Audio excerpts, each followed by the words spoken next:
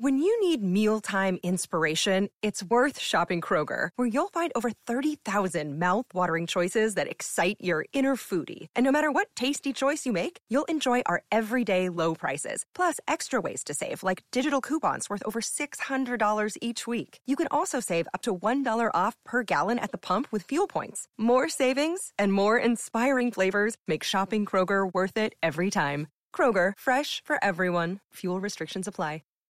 Hello, welcome to our third and final episode of this Halloween trilogy, which you don't have to see as a Halloween-related thing, but it's just like a, why not?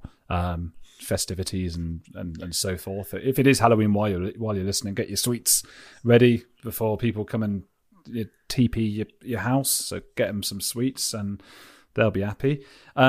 So if you have missed any of the first two episodes, we have been discussing, that's Dr. Shoham Das and I, forensic psychiatrist. That's right, isn't it? Yes. It is, yep. That's right. From a Psych for Sore Minds YouTube channel, where he talks about all different kinds of true crime, the psychology behind it, like this episode, in fact. We've been discussing, what have we done? Anders Breivik. You'll know who he is, I imagine. And Swedish twins Sabina and Ursula Eriksson, who ran out in front of traffic, and one of them killed somebody as well. And we're talking about psychosis and mental illness and what is and what isn't. And it's been a really fascinating insight from Dr. Shoham Das. I keep saying your full name because people can look you up. Why not? So in this episode... And do check out Psych for Sore Minds, it is brilliant. And do come to my podcast if you're listening to this on The Edge with Andrew Gold. This episode is the Broadmoor cannibal Peter Bryan. I'll just do a little intro on him. So Peter grew up the youngest of 7 children in the late 60s and 70s, left school by the age of 15, went on to teach cooking lessons at his local soup kitchen. In 1994, he was sent to Rampton Secure Hospital after admitting to the murder of 21-year-old shop assistant Nisha Sheth, beaten to death a year earlier by him with a hammer. By 2001, so 7 years later, he was thought to have made great progress and shown maturity and good behaviour, and was let out on a 6-month trial under the care of a psychiatrist and social worker. He continued to improve in the early 2000s. He was released in 2004, and a few hours later, killed his friend Brian Cherry. The victim was found dismembered, and officers found a frying pan on the stove with brain tissue in it. He was sent back to Broadmoor Hospital and soon killed fellow patient Richard Loudwell. Peter said that had he not been interrupted, he intended to eat his victim's flesh. A 2011 inquest ruled that he hadn't been watched properly or been properly assessed by staff. He's unlikely to ever be released. Shoham, what happens when an inquest like that takes place? So it's usually very time consuming, and you will have a couple of independent people, some people from the actual trust, some people outside the trust, and they will interview everybody that's even remotely related to the case. So whether that's the psychiatrist, the family members, the nurses on the ward, and they kind of take witness statements and they go through it all, and they try and find out the points where things went wrong and what can be improved. And it is just a very sort of long, slow, time-consuming process. And I have to say, sometimes they're very helpful, or sometimes it's a little bit obvious what went wrong, and you could probably tell the answer even before you went through the inquest. But you kind of, I think, politically and managerially, you're kind of obliged to go through the motions. What happened to Peter Bryan? Because when I read that he was teaching, giving cooking lessons at his local soup kitchen, that seems to suggest he's a very good person. Obviously, the soup kitchen people was a bit ominous given what he went on to do in terms of the cannibalism. What went wrong? So I can only presume that it was his schizophrenia.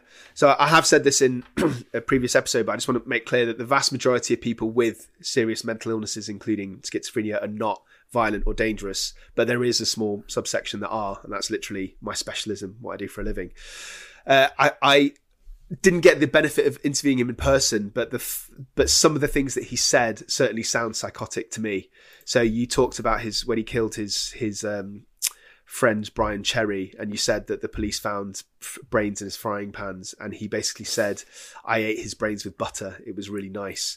So I think that the most obvious answer would be that his schizophrenia, the symptoms of his schizophrenia, involved killing these random people, because there was just such a randomness in who he chose And also the very fact that in at least the latter two cases, he wanted to eat parts of them. So I wonder whether he had delusions about what would happen if he ate part of them, like whether he could absorb their powers or some of their intelligence, for example. Because often the schizophrenia, particularly with the Erickson twins we discussed in the last episode, that it sort of leads to paranoia. So the assumption was that she killed her victim because she was paranoid that he would do something to her or something would happen to. Whereas this seems to not have been paranoia so much as wanting to, eat a brain and become a superhuman. I'm completely riffing here, so I don't know. Yeah. So unfortunately, it's not really clear exactly what symptoms he was suffering with because it's not really out in the public domain. But yeah, paranoia by far leads to the most violence, and it's usually what you said. It's a preemptive strike. So I've assessed people who have wrongly had delusions about their neighbours being paedophiles, for example, and would randomly attack their neighbours. When you have grandiosity, so that's when people believe that they have abilities or powers, it doesn't usually lead to violence. But in this case, because the suspected delusion was so specific, I eat a bit of you and I get power. You can kind of understand in his warped mind why that makes sense. Yeah. What do you do with somebody then? He went to prison for murder, but he was thought to have made good progress. Only 7 years later, I would have thought that murder, you'd be locked up for decades. But 7 years later, he's thought to have made good progress, let out under a 6-month trial under the care of a psychiatrist and a social worker. Does that seem... I guess hindsight's a wonderful thing, but it seems like 7 years is not a very long time for someone to be in prison for murder. So the difference between a prison and a psychiatric unit is, well, there's a couple of differences. One is the ethos. So a prison is all about punishment. And when you have a prison sentence, it's a finite time. So you know that at this date you're going to be released, unless you commit further offences in prison. Whereas in a psychiatric unit, the ethos is about rehabilitation. So right from day one, you're trying to treat them and make them less risky. And there's no finite sentence. So it all depends on their progress. So if they take their medication straight away, if the medication clearly gets rid of their psychotic symptoms, if they engage in their psychotherapy, so they talk to the psychologists on the ward about what led them up to their crime and how to avoid those factors, if there are no problems on their behaviours on the ward, so there's no aggression with the other patients, with the other nurses, if they do all of those things, well, that can be quite quick. So I'd say typically for somebody who's on the quicker end of the spectrum, that would maybe be 2 or 3 years. And then you start testing them on leave. And if they come back on time, they don't come back drunk, and they stick to all the boundaries, then you have to you increase the leave. And if they stick to that all well, then you start thinking about discharge. So basically the point I'm trying to make is there's not really a set time period. It's not about time passing. It's about milestones being reached. So if there's problems in any of those things, so if they're having arguments on the ward, then that will slow down their progress. So if the symptoms had all gone and if his behaviour was pretty stable, then I don't think 7 years is that long a period of time, because it's not about punishment for the murder. It's about his mental state becoming safe. So I said if. So I'm just going to say this quickly. Go on. I said if because it's all about if. So that I'm assuming that the assessments were done properly and that his mental state was stable. I mean, I can't completely rule out that he might have actually been unwell and he might have been violent, but he was just masking it, and the psychiatrist couldn't assess it properly. So would he have been the whole time, because he reoffended fairly quickly after coming out? So is he in there hiding the real him the whole time? I think there's a couple of possibilities. One is exactly what you said. So he could have had these murderous, dastardly thoughts and intentions the whole time, and he just masked them until he got released. Equally possible, in fact, arguably more likely, is that at the time that he was in a psychiatric ward, he was taking his medication, he was staying away from alcohol and drugs. Whereas once you get out into the big wide world and you don't have this level of supervision and you've got more autonomy, then it's very tempting. It happens to patients that I see quite regularly. They stop taking their medication because, it's got nasty side effects, makes you sedated, makes you put on weight. If you don't truly believe you need it, stop your medication, maybe have a drink or take some drugs. So there's a lot of destabilizers out in the real wide world compared to a psychiatric unit. So this is one of the reasons, because I've always wondered why people are so intent on pleading insanity, because it's not nice being in a psychiatric ward, or it might be preferable to prison, I suppose. But I suppose that's one of the main advantages if you are a psychopath, say, of convincing people that you're mentally unwell, because there's a chance you could get out within a few years rather than decades. That's true. But the opposite also happens. So some of our patients need to be rehabilitated way past the tariff for the equivalent sentence if they went to prison. It all depends on how well they respond to medication and how well they engage in all the therapy. What were the shortcomings in this case in Broadmoor Hospital that allowed one patient to kill another? That was when, later on, that was his third murder, I believe. Yeah, that's right. So I think that the shortcomings are in two major areas. One was that the way he was let out of the seclusion room, and the other one was the lack of observation in the dining hall where he actually killed Richard Loudwell. So just to very briefly describe for our listeners and viewers, the seclusion room is it's kind of like the modern day equivalent to the antiquated version of a padded cell. So it's where you put patients temporarily when they're extremely dangerous and agitated. So Peter Bryan was put in this after he came from Belmarsh, I believe. So that was shortly after he'd killed his friend, Brian Cherry. And that's absolutely appropriate to put somebody in there with such a high level of risk just to observe them for a few days. And it's usually for a few days, maybe a couple of weeks at most, that you keep somebody in this kind of environment. And the nurses and doctors go in regularly to give food, to take blood pressure, etc., and to give medication to make sure the patient's safe. So from my understanding, the inquest said that he was let out after 4 days without a detailed mental state examination. So he could have had all these psychotic beliefs. He could have still had either a direct intention, I'm definitely going to kill somebody within the next few days because I need to eat their brains, or a kind of more indirect kind of background paranoid idea of, these thoughts buzzing around, and at some point I might act on them, I might not. But either way, from my understanding of the inquest, it wasn't explored. So he seemed quite settled at the time, and he was answering basic questions okay, and he didn't seem that particularly agitated. So I think they took his presentation on face value and released him, and he was put on a relatively low level of observation, so general observation. So I think what should have happened is they should have been detailed, repeated questioning of his mental state to be 100% clear, or as clear as possible, about what his intentions were, what his thoughts were, whether these paranoid ideas were still in his head, number one. And number two, even when he was let out, he should have at least for a couple of days been on a high level of observation, maybe 15-minute or maybe even one-to-one nurse observation, so there's a nurse with him all the time. So I think that's one massive area. I think he was let out without the kind of proper risk management steps put in place. And I think the other massive area was just the level of observation. So especially in Broadmoor, which, as our viewers will know, is a high secure forensic hospital. So of all the different levels, it is literally the highest. So it's for the most dangerous mentally disordered offenders. So there should be somebody kind of looking at all parts of the ward at all times.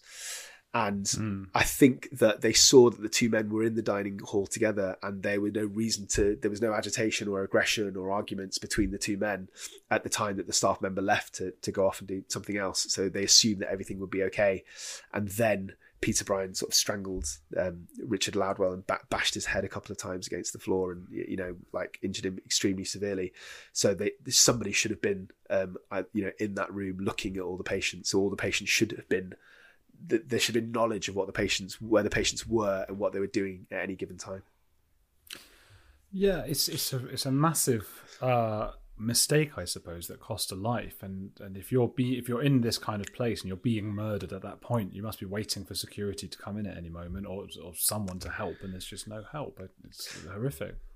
It is. To be fair to the staff at Broadmoor, I worked there myself as a registrar many years ago.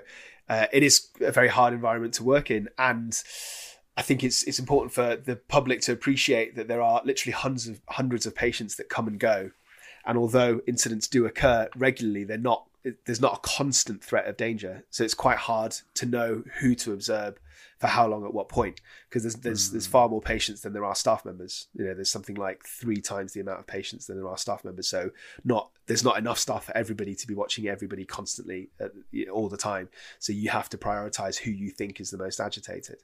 And sometimes staff get it wrong, or in this case, somebody can act relatively calm and settled and then suddenly commit explosive unpredictable violence. Yeah. So I guess the point I'm trying to make is it's easy to kind of bang on the Broadmoor staff, but it's a very hard job, and the vast majority of the time, from my experience, they do it very well.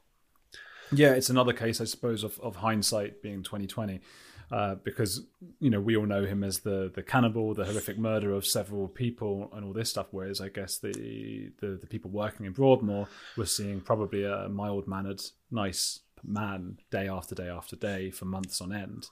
And then suddenly something like this happens. So yeah, and just to add to that, I'm absolutely sure that there would have been other people on his ward who would have committed that level of violence, given it was Broadmoor, who have literally not stepped a foot out of line for years because, for example, the medication is keeping their symptoms at bay. So it's quite hard to differentiate who's going to suddenly commit violence when there are so many potentially dangerous people who seem very stable. It's such a hard job. It's a little bit like they say in football about goalkeepers, that if when there's a game where they're winning very easily, the goalkeeper is the hardest job because they have to concentrate because they're hardly ever involved, and then they suddenly might be in the last minute of the game and they've got to be really on their toes. It's a similar thing. You've got to always be vigilant, I suppose, and it's much worse that somebody could get murdered than somebody could concede a goal in football, I suppose. But what do you do with him now, Peter Bryan, and people of his ilk? That's just solitary confinement or something the rest of their lives? No, so that all boils down to if you're able to get rid of these symptoms and these beliefs. So I don't know specifically about the case of Peter Bryan because it's not really out in the public domain. But if he had these beliefs permanently, and if we threw all the antipsychotics we can at high doses in combinations, injecting them, but he still had these beliefs, then the chances are he would never be safe enough to leave hospital. And there certainly are patients like that in Broadmoor. So when I worked there, I worked in the high dependency unit, which was one of the highest risk categories. And the patients in there most of them were in there for long-term seclusion. So they were in their cells 23 hours a day, which is usual in some prisons, but it's very unusual in secure hospitals because, as I said before, the ethos is to rehabilitate. And they do have some degree of freedom and they're made as comfortable as possible. So, you know, they're given food that they like, for example. They're let out of their cells. And it's actually quite fascinating to see some of them have had beefs or arguments with each other before. So there's literally like a timetable of who can be let out at the same time and who's safe to be around the other person. So the staff have to coordinate that. They're let out gently and some of them have to be followed around by staff because they've got the potential to be violent. Then they go back into their rooms. So they have some sort of semblance of living. So that's one extreme end where you can't get rid of the symptoms. If you can get rid of the symptoms, and I would argue with Peter Bryan, you probably can, the very fact that he had been discharged before, then you do the rehabilitation that I was talking about. So you do the medication, the psychotherapy, the eventual leave. But I would do it really, really slowly, given that he's kind of fooled the system before. Yeah. And given that his delusions are so potentially dangerous. So if I was in charge of his care, I would try and rehabilitate him, but I'd do it extremely slowly. So I think, you know, once bitten, twice shy, I wouldn't even consider a step down to a medium secure unit unless it was, you know, 5-6 years of absolutely no problems. And then even a medium secure unit, I'd be looking to have a very slow stream rehabilitation process. And I'd want to see long periods of times without any kind of aggression or violence or him reporting any kind of paranoid or grandiose delusions. So theoretically, it's possible that he could go down the stages and be released. But if you're in charge of his care, you would be so ultra cautious because of the potential risk that, you know, you'd have to do it really, really, really carefully. Yeah, because every time he's got a chance, he's gone out and killed someone. You know, imagine staring into the eyes of a man who you know probably wants to eat your brains. Yeah. Wow. Part and parcel of the job. Yeah. Oh yeah. But also, you've had that. Yeah, but also you would kind of, so of all the patients, especially in a place like Broadmoor, you would prioritize who is the most risky. So if you think this man potentially could be violent today, then you would set up the interview or the assessment to mitigate that risk. So you would you'd open the cell door and have him sit in the back of his cell with a couple of nurses on either side, for example. Or if you got him into an interview room, you would make sure that there's a nurse in the corner and that there are other people. So most of the windows are kind of big see-through plastic panes in Broadmoor, so you'd make sure there's somebody constantly watching you. Obviously, you don't have the resources to do that all the time with all the patients. You just end up never getting your work done, and the nurses will never be able to do anything if they constantly have to watch you. So you have to prioritize who you think is the most dangerous. Yeah. Man. Is cannibalism very rare? Yeah, it's extremely rare, and I think this is related to his own specific delusions about the reasons behind eating other people's brains. But yeah, it's extremely rare. I don't think I've never seen it in a case of a patient that I've assessed. I was looking, there's a list on Wikipedia of cannibalistic incidents, and they do seem pretty rare in each country, but across the world is a huge place, of course. It seems to happen sort of once or twice a year. It's just something that we can't get our heads around. I did an episode with somebody who was forced into eating flesh. This was a man who survived the Andes plane crash, and they had to do that, and it was the most horrific thing they could. Yeah, it's one of my favorite ever episodes, just because it was hard to get hold of him. He's 73 now because it was a while ago, and he talks about they survived for 3 or 4 months, I think 72 days or something it was actually, so 2 or 3 months in like freezing cold conditions. So they couldn't, this is a bit graphic, but they couldn't even sort of cook the meat, so they had to eat frozen bits of flesh off of the dead their friends. This was just supposed to be a rugby trip to Chile, and then as they would die, the rest of them would eat them, and so on over the weeks, which was just the worst experience of their lives. Whereas this guy, he actually, Peter Bryan actually, chose and wants to do it. It's like inhuman. I suppose that's why it captures the imagination to such an extent. Yeah. So the man that you interviewed, presumably, like he stayed alive because of what he did. Like, had he not done that, he would have died almost certainly. Yeah, and for that reason, he doesn't like the term cannibalism, because that was when they were found eventually, which was the most remarkable day ever, because nobody expected to find them. These guys had never ever even seen the snow before, and because it was the Andes to cross from Uruguay over Argentina to Chile, they were, so they didn't even have like their shoes and socks, or they were wearing like shorts and t-shirts and things, and it was minus like 30 centigrade or whatever, and blizzards every single day, no food or anything around them. Wow. So he uses the word necrophagy, I think it is necrophagy, because it doesn't have the same connotations that cannibalism does, because cannibalism is often in history it's a ritual, or it's something that's done out of choice, whereas what he did was out of necessity. Absolutely. And they used all sorts of cognitive biases to sort of help it, to sort of to make it easier.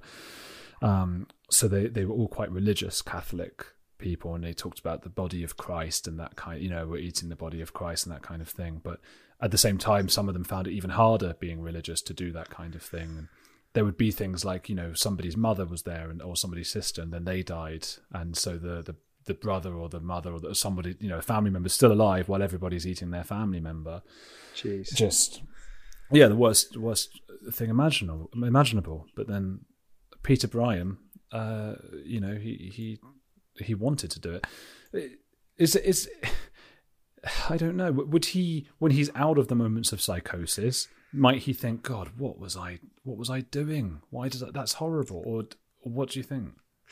So in terms of patients that I've assessed, it is quite variable. Sometimes they only have very patchy, distant memories of what they did, and they don't feel connected to that person. So even though they knew physically they did it, they feel like it's a completely different entity. And I think maybe that's a kind of defense mechanism as well, so they don't have to deal with this colossal level of guilt. But other patients I've assessed are the opposite of that. So they actually feel constantly guilty and very sad about what they've done. From memory, I think I did talk about this case with you when the very first time that we spoke about the 18-year-old girl who killed her nephew. So just very briefly for your listeners, she completely out of the blue, this 18-year-old girl who had no history of mental illness or antisocial behavior became psychotic, smothered and killed her nephew, who she believed had demons living inside. So she felt compelled to do this. Yeah. The reason I'm bringing up this case is because it took us about 18 months to medicate her before the delusions finally were treated. And at the end of all of that, it's over a few weeks, the reality of what she did seeped into her consciousness. So I think then she realized what she'd done, basically. Yeah. And as you'd expect, she was massively just this wrapped in guilt and shame in the tragedy of this case. And so we had to actually deal with her depression. So it affects different people in different ways. Again, I think that's to do with your personality structure. It depends on your level of narcissism, your level of empathy, your kind of ability to accept responsibility and guilt. Yeah. Okay. I think is that a wrap, do you think, on Peter Bryan? I think so, yeah. I think we've covered it extensively. Yeah, I hope so. And I mean, look, the worst case scenario, people are listening and they're thinking, I wanted to hear more about that. And then they can go to Psych for Sore Minds on YouTube and hear more about all different kinds of true crime, psychological stuff. Or if they're already there, they can go to On the Edge with Andrew Gold podcast to look at me talking to people like that guy who survived by having to eat his friends in the Andes, and lots of different strange and weird and controversial people every week. Remember, there are 2 other episodes that we've done for this Halloween special about Anders Breivik and the Eriksson twins, two women who ran into traffic and that kind of thing. Any final thoughts about this, Shaham? Just again, even though it is a very, very scary case, and even though this man, Peter Bryan, did actually kill when he was in Broadmoor, it is exceptionally rare. I think there was just a number of quite unfortunate factors that lined up. So again, I don't want to give anybody nightmares. This doesn't happen all the time. This is very, very rare. But I think it's interesting to look at some of the factors that contributed. So thank you very much for having me on. And it was a pleasure to discuss it with you. Thank you for coming on. It was lovely. Yeah, write to us, both of us. You'll find both of us on Twitter, Shaham Das, Andrew Gold. We love getting your messages and stuff. And write in. Let us know if you want more of this stuff, because maybe we'll find the time to make some more episodes in the future, but only if you tell us that you want them. And have a good afternoon, evening or morning or whatever, wherever it is, whatever you're doing. Goodbye, everybody. Stay sane.